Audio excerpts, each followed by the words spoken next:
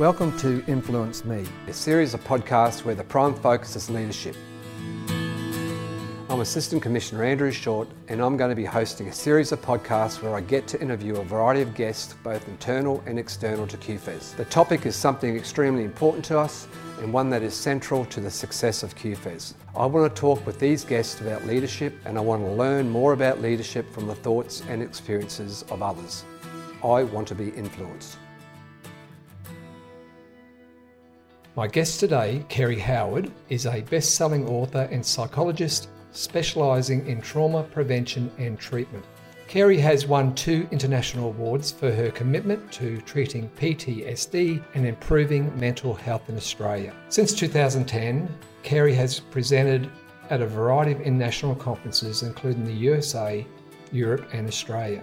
She developed professional development training in the promotion, prevention and early intervention of traumatic injury. Kerry is a former executive-level public servant who developed policy and programs in a variety of health-focused areas. Kerry's new book, The Trouble with Trauma, provides clear guidance for individuals and organisations about how to resolve traumatic experience. Kerry, it's great to have you with me today for this podcast. Thanks, Andrew, for inviting me.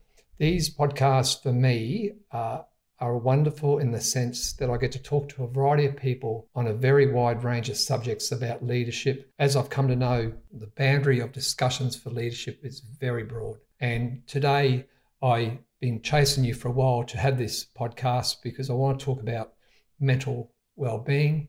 And I want to talk a bit more about trauma, given that you've now written books about the subject and you've got by now probably clear views about it.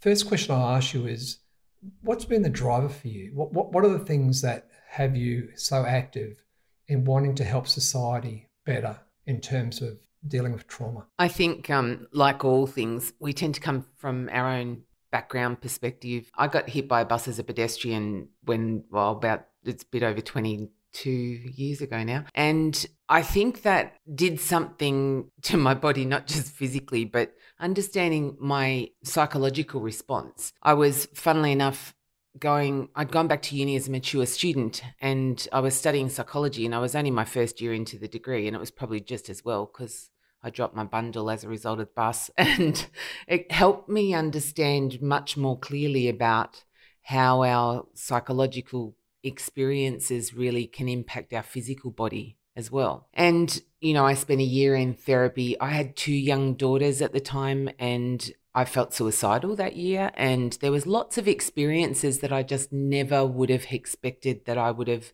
had. I was a pretty sort of strong, forthright human being. I just never expected to feel incapable of managing life as I did after the bus. Nothing like an event. Nothing like an event to happen to someone. Yeah. To cause people to change their understanding of themselves or their perspective on life. Absolutely. I've seen this in many people. I've seen it in myself. Yeah. So what come out of that? What are the big things that come out of that event for you that had Kerry being different to the person she was before that event? I think the biggest thing was understanding that through that therapeutic process, because I spent a year in therapy. I ended up after 3 months having to go on to antidepressant medication, not something I ever thought I would have done either, but I took antidepressants for about 9 months while I engaged in therapy. And I think it was the combination of both an understanding that I physically needed to function because I wasn't physically functioning. And I think I was a bit surprised at how strong something that arguably had a little bit of an effect on my physical body, but the mental impact was just huge. And I realized how much of it went back to my childhood. And that seemed really strange to me. I mean, I was only 28. Strange that things were connecting and linking that you didn't think would. No, exactly. And taking me back to experiences that I'd had in my much earlier life because of the way the bus had made me feel. And in essence, the bus accident triggered my shame. And so shame is as I now know, our lowest vibrating emotion. It's the one that's responsible for the majority of our really, really negative things, in addition to fear, which is the next one. And Brené Brown has written great lengths about these topics. Yeah, absolutely. And she writes about, vulnerability as well, which is a big thing.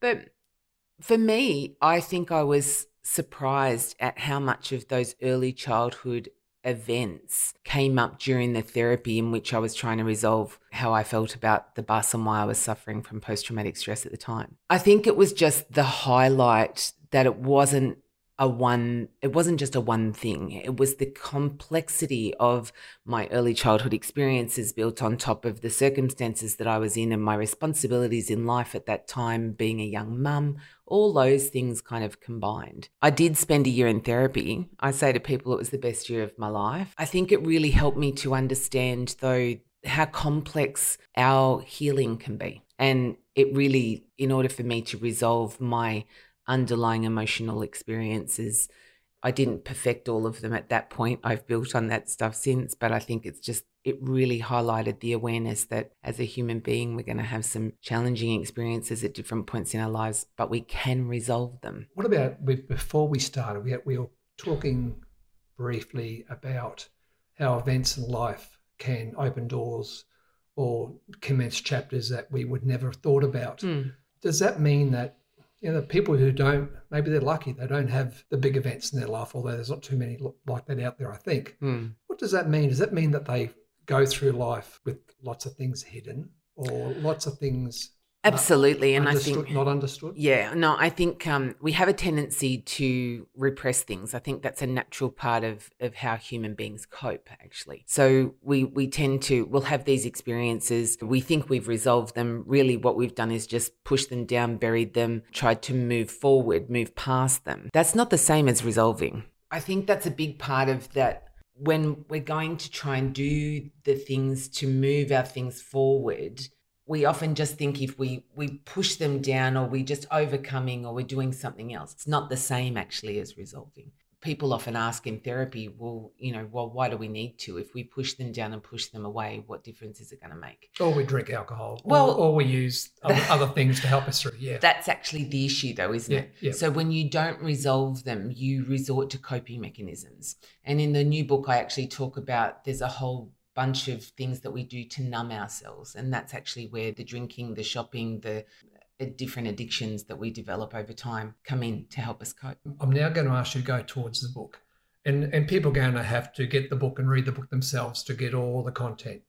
However, in this short podcast, what are some key messages around trauma and around people going through trauma, and particularly around what people may not know about these events? And I'm talking like timeframes, critical timeframes. Can you speak to that a bit? So I think one of the things that we don't really understand is that even from a psychological perspective, we don't diagnose a traumatic injury until 4 weeks post-event, which really annoys me because we kind of talk about prevention activities in psychological treatment, and yet we don't do any. From the time of an injury, you've got 72 hours before it consolidates in the memory. And part of the way that it consolidates is to do with sleep. So if you sleep before you've done any kind of treatment or understanding or unpacking of that traumatic event, then it's likely to be laid down in your memory in a particular way. So let me give you an example. If somebody's gone to an event and they feel responsible somehow for something that happened, we can talk about Fireground in Kiefer's case, or if there's an event that happens where they feel responsible and then they sleep on it,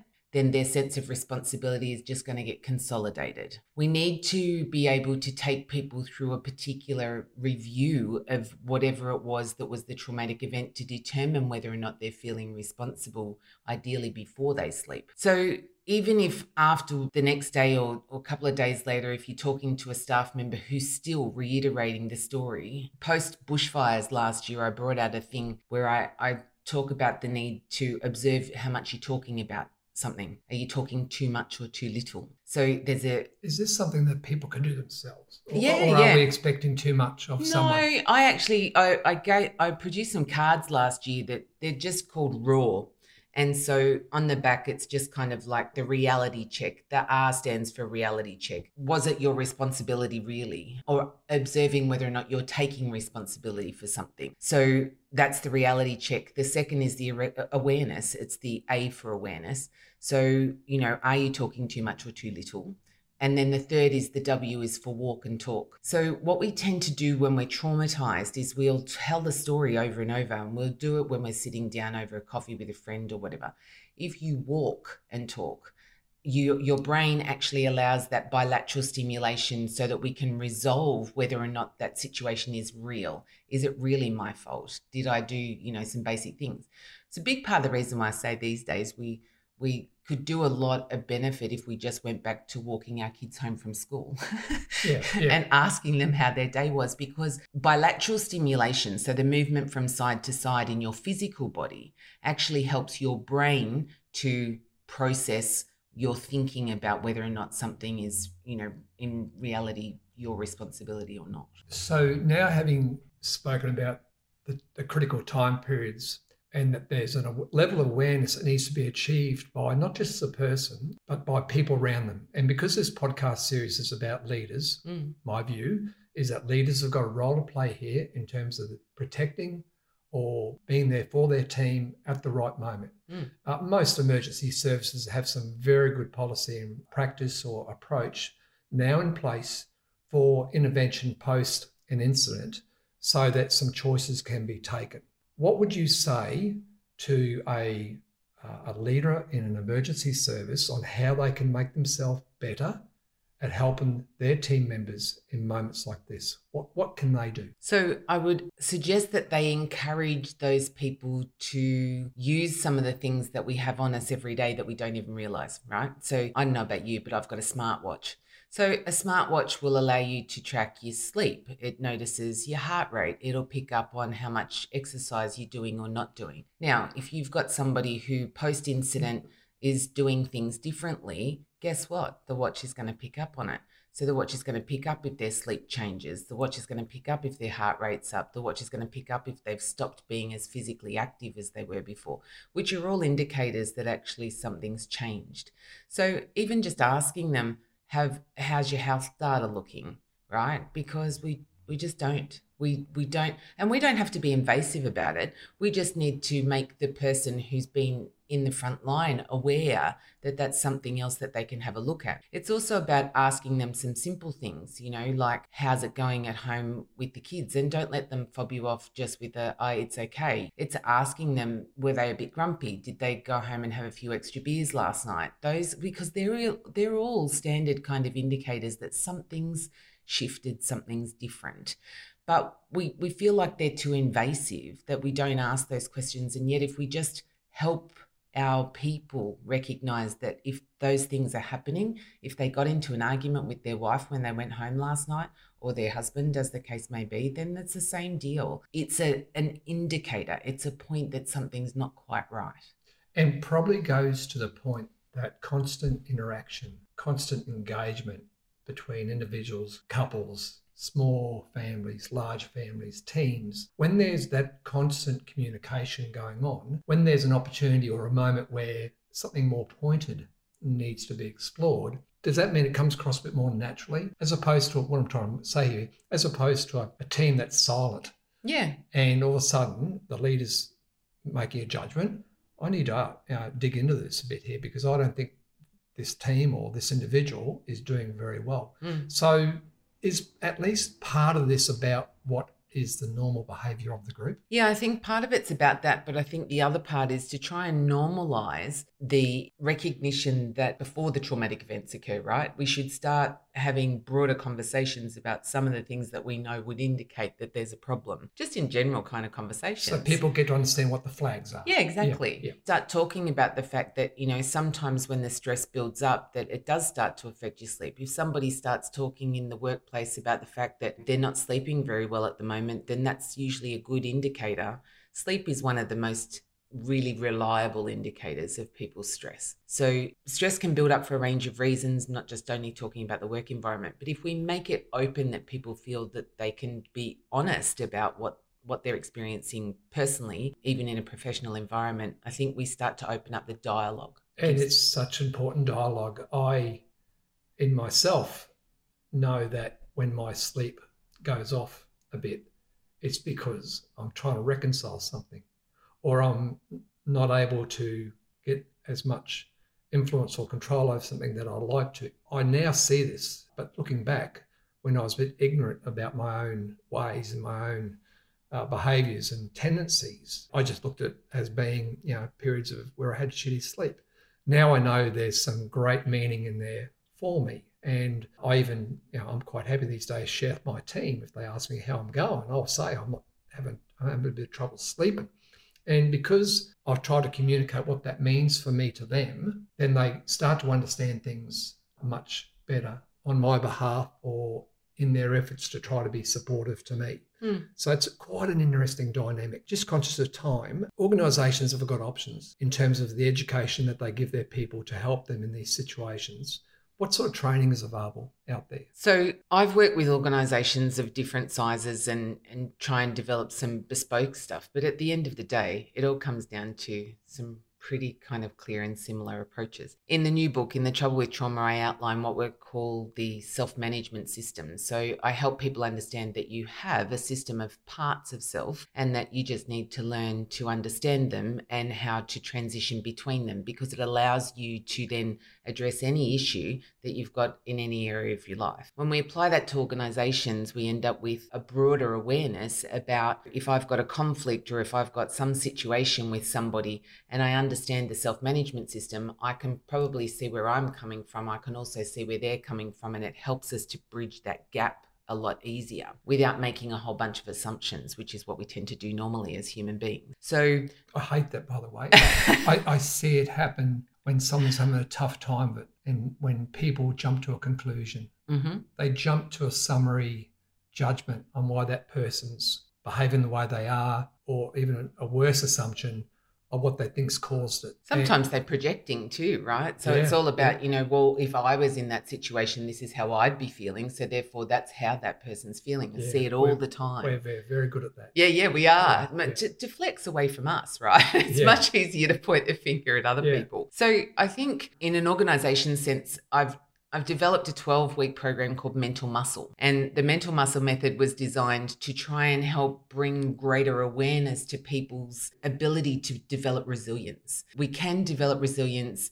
We do have it in us, a lot of us, but what we think is resilient is really repression. And so this is not about just trying to force or build things up on top. And I often say to people, when you look at the foundations of a building, for example, I see other programs where they're just forcing people to do stuff, like that SAS Australia. I can't stand that show, by the way, because it causes trauma in my brain. But if you try and force a building to be built on the sand that's not got good foundations, it's not going to work, right? If you want to build a palace, you first need to start with good foundations. And so this is about going back to the foundations and then building from there. Yeah. One of the things that I'm acutely aware of is, as a sector, we seem to have focused on trauma through the lens of the events that our teams have to go and deal with. And they're awful. Yes, they are. Absolutely awful. What really surprised me, going back to the 2018 Beyond Blue report, which spoke about how that poor workplace practices and culture are equally debilitating as exposure to trauma. So is it fair to say that all the things we're talking about here don't just apply to those big traumatic moments, but would apply to the moments where within organisations, dysfunction, poor behaviour, offensive behaviour in some cases can really impact people, and therefore we have to think about these treatments or the way we're going to handle it through the same lens as what you've spoken about? Yeah, so the main thing about it is to understand that the reason that traumatic events cause problems is because they trigger shame or fear, right? Yeah. And, poor workplace culture, shame or fear. And really, that's the thing. When we talk about disaster and emergency management sector, we talk about experiences that we have that are out of control, right? They might be natural disasters or some other thing, but it's out of your control. The biggest part is it will cause a traumatic injury if within your work something happened that maybe you didn't do quite what you knew you should have, or something along those lines. But in essence, the events themselves aren't necessarily going to cause trauma for people who are trained in that sector, if that makes sense. It does. The main thing is really about the shame or the fear.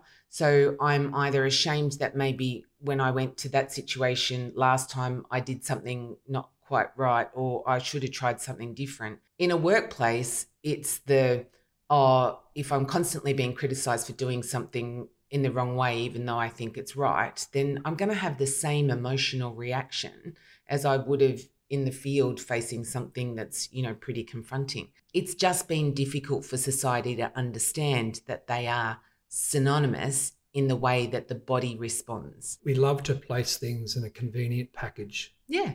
And think that it only applies in certain situations, would be the way I would describe that. I'd love to keep speaking with you, Kerry, but given that I try to limit these podcasts to a length so listeners can get through it in a drive in a car or while they're out for a run or whatever they're doing. I've got 5 questions here which I ask each of my guests, and they're not looking for a long answer. They're looking for what comes into your mind, and certainly I'm sure you'll get a kick out of at least some of them. The first question is, what do you wish you really understood? It's an interesting one. I probably wish I really understood why people feel the need to claim power. Yeah, that's a real problem. It is a real problem. And every time I look back at it and I look at how we get to these situations in society where one wants to take dominance or prominence over another, I go right back through my ancient history and go, what idiot started this? I don't understand why. If my tribe over here was doing okay and yours over there was doing okay, why on earth did I feel the need to go and take something that belonged to you, mate? I don't get it. I think that would be more power. The second question is, what do you wish that other people understood about you? That despite my penchant for pink, it doesn't seep into my brain.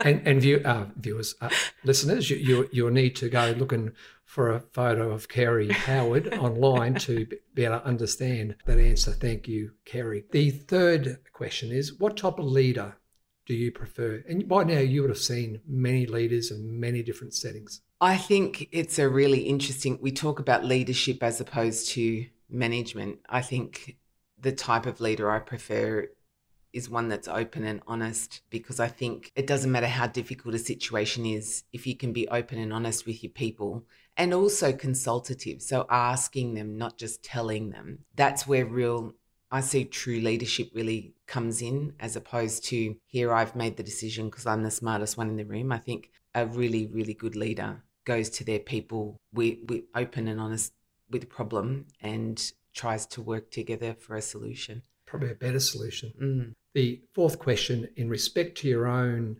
development over many years as a professional clinician, and knowing what you know now on this great journey of life, what advice would you give to the younger version of yourself? There was a funny situation at 19 where I met with a TV producer, and I had this idea about sort of being Australia's version of Oprah. For whatever reason, it was always one of those things.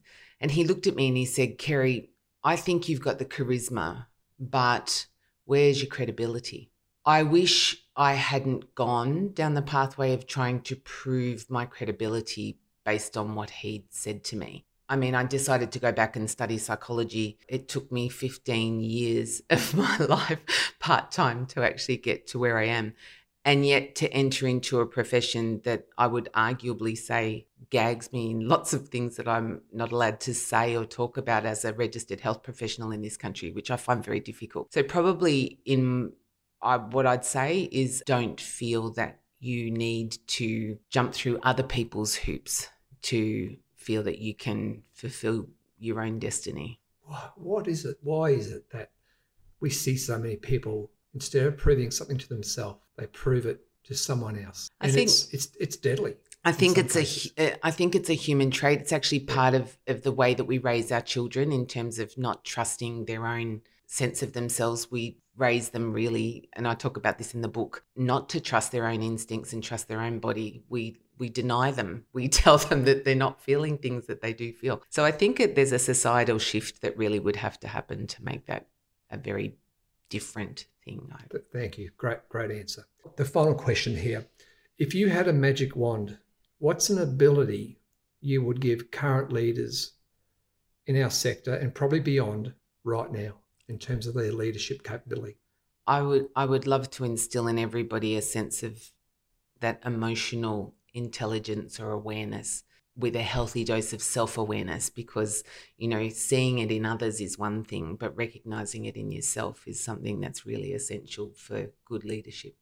That simple expression, how we judge others by their behaviour, yet we judge ourselves by our intention, and how we apply that two standards to a rule. I see that quite regularly. I think it goes to your point about knowledge of self. Well, and I think it's essential because it's much easier to project onto others than it is to stand and have a good hard look in the mirror. It's much easier to see yourself through the things that your people are doing as opposed to, how you're leading them. It seems like a silly sideline, but when I talk in the book about trauma and trauma sort of response, I say survival is miraculous, but recovery is a choice. And the awareness that you make a choice for moving those things forward, much the same in our leadership ability, the awareness that the only way you can become a good leader is actually to be more introspective and understand yourself and what drives you to want to sort of help those people get the best out of themselves. Well, what you've just done is help summarise this whole podcast, and I appreciate that those last few words are very meaningful. I thank you, Carrie, for spending time with me today. I encourage people to go looking for that book, The Trouble with Trauma, if you think you're going to gain something out of it. And I suggest that most people are going to gain something out of it. Even if it's to help yourself or help others around you, I would recommend it. So, Carrie, again, thank you very much. You're welcome. I look forward to seeing where we as a sector, we as a society end up on this journey to helping people through difficult times. Absolutely. Thanks, Andrew. Okay, goodbye.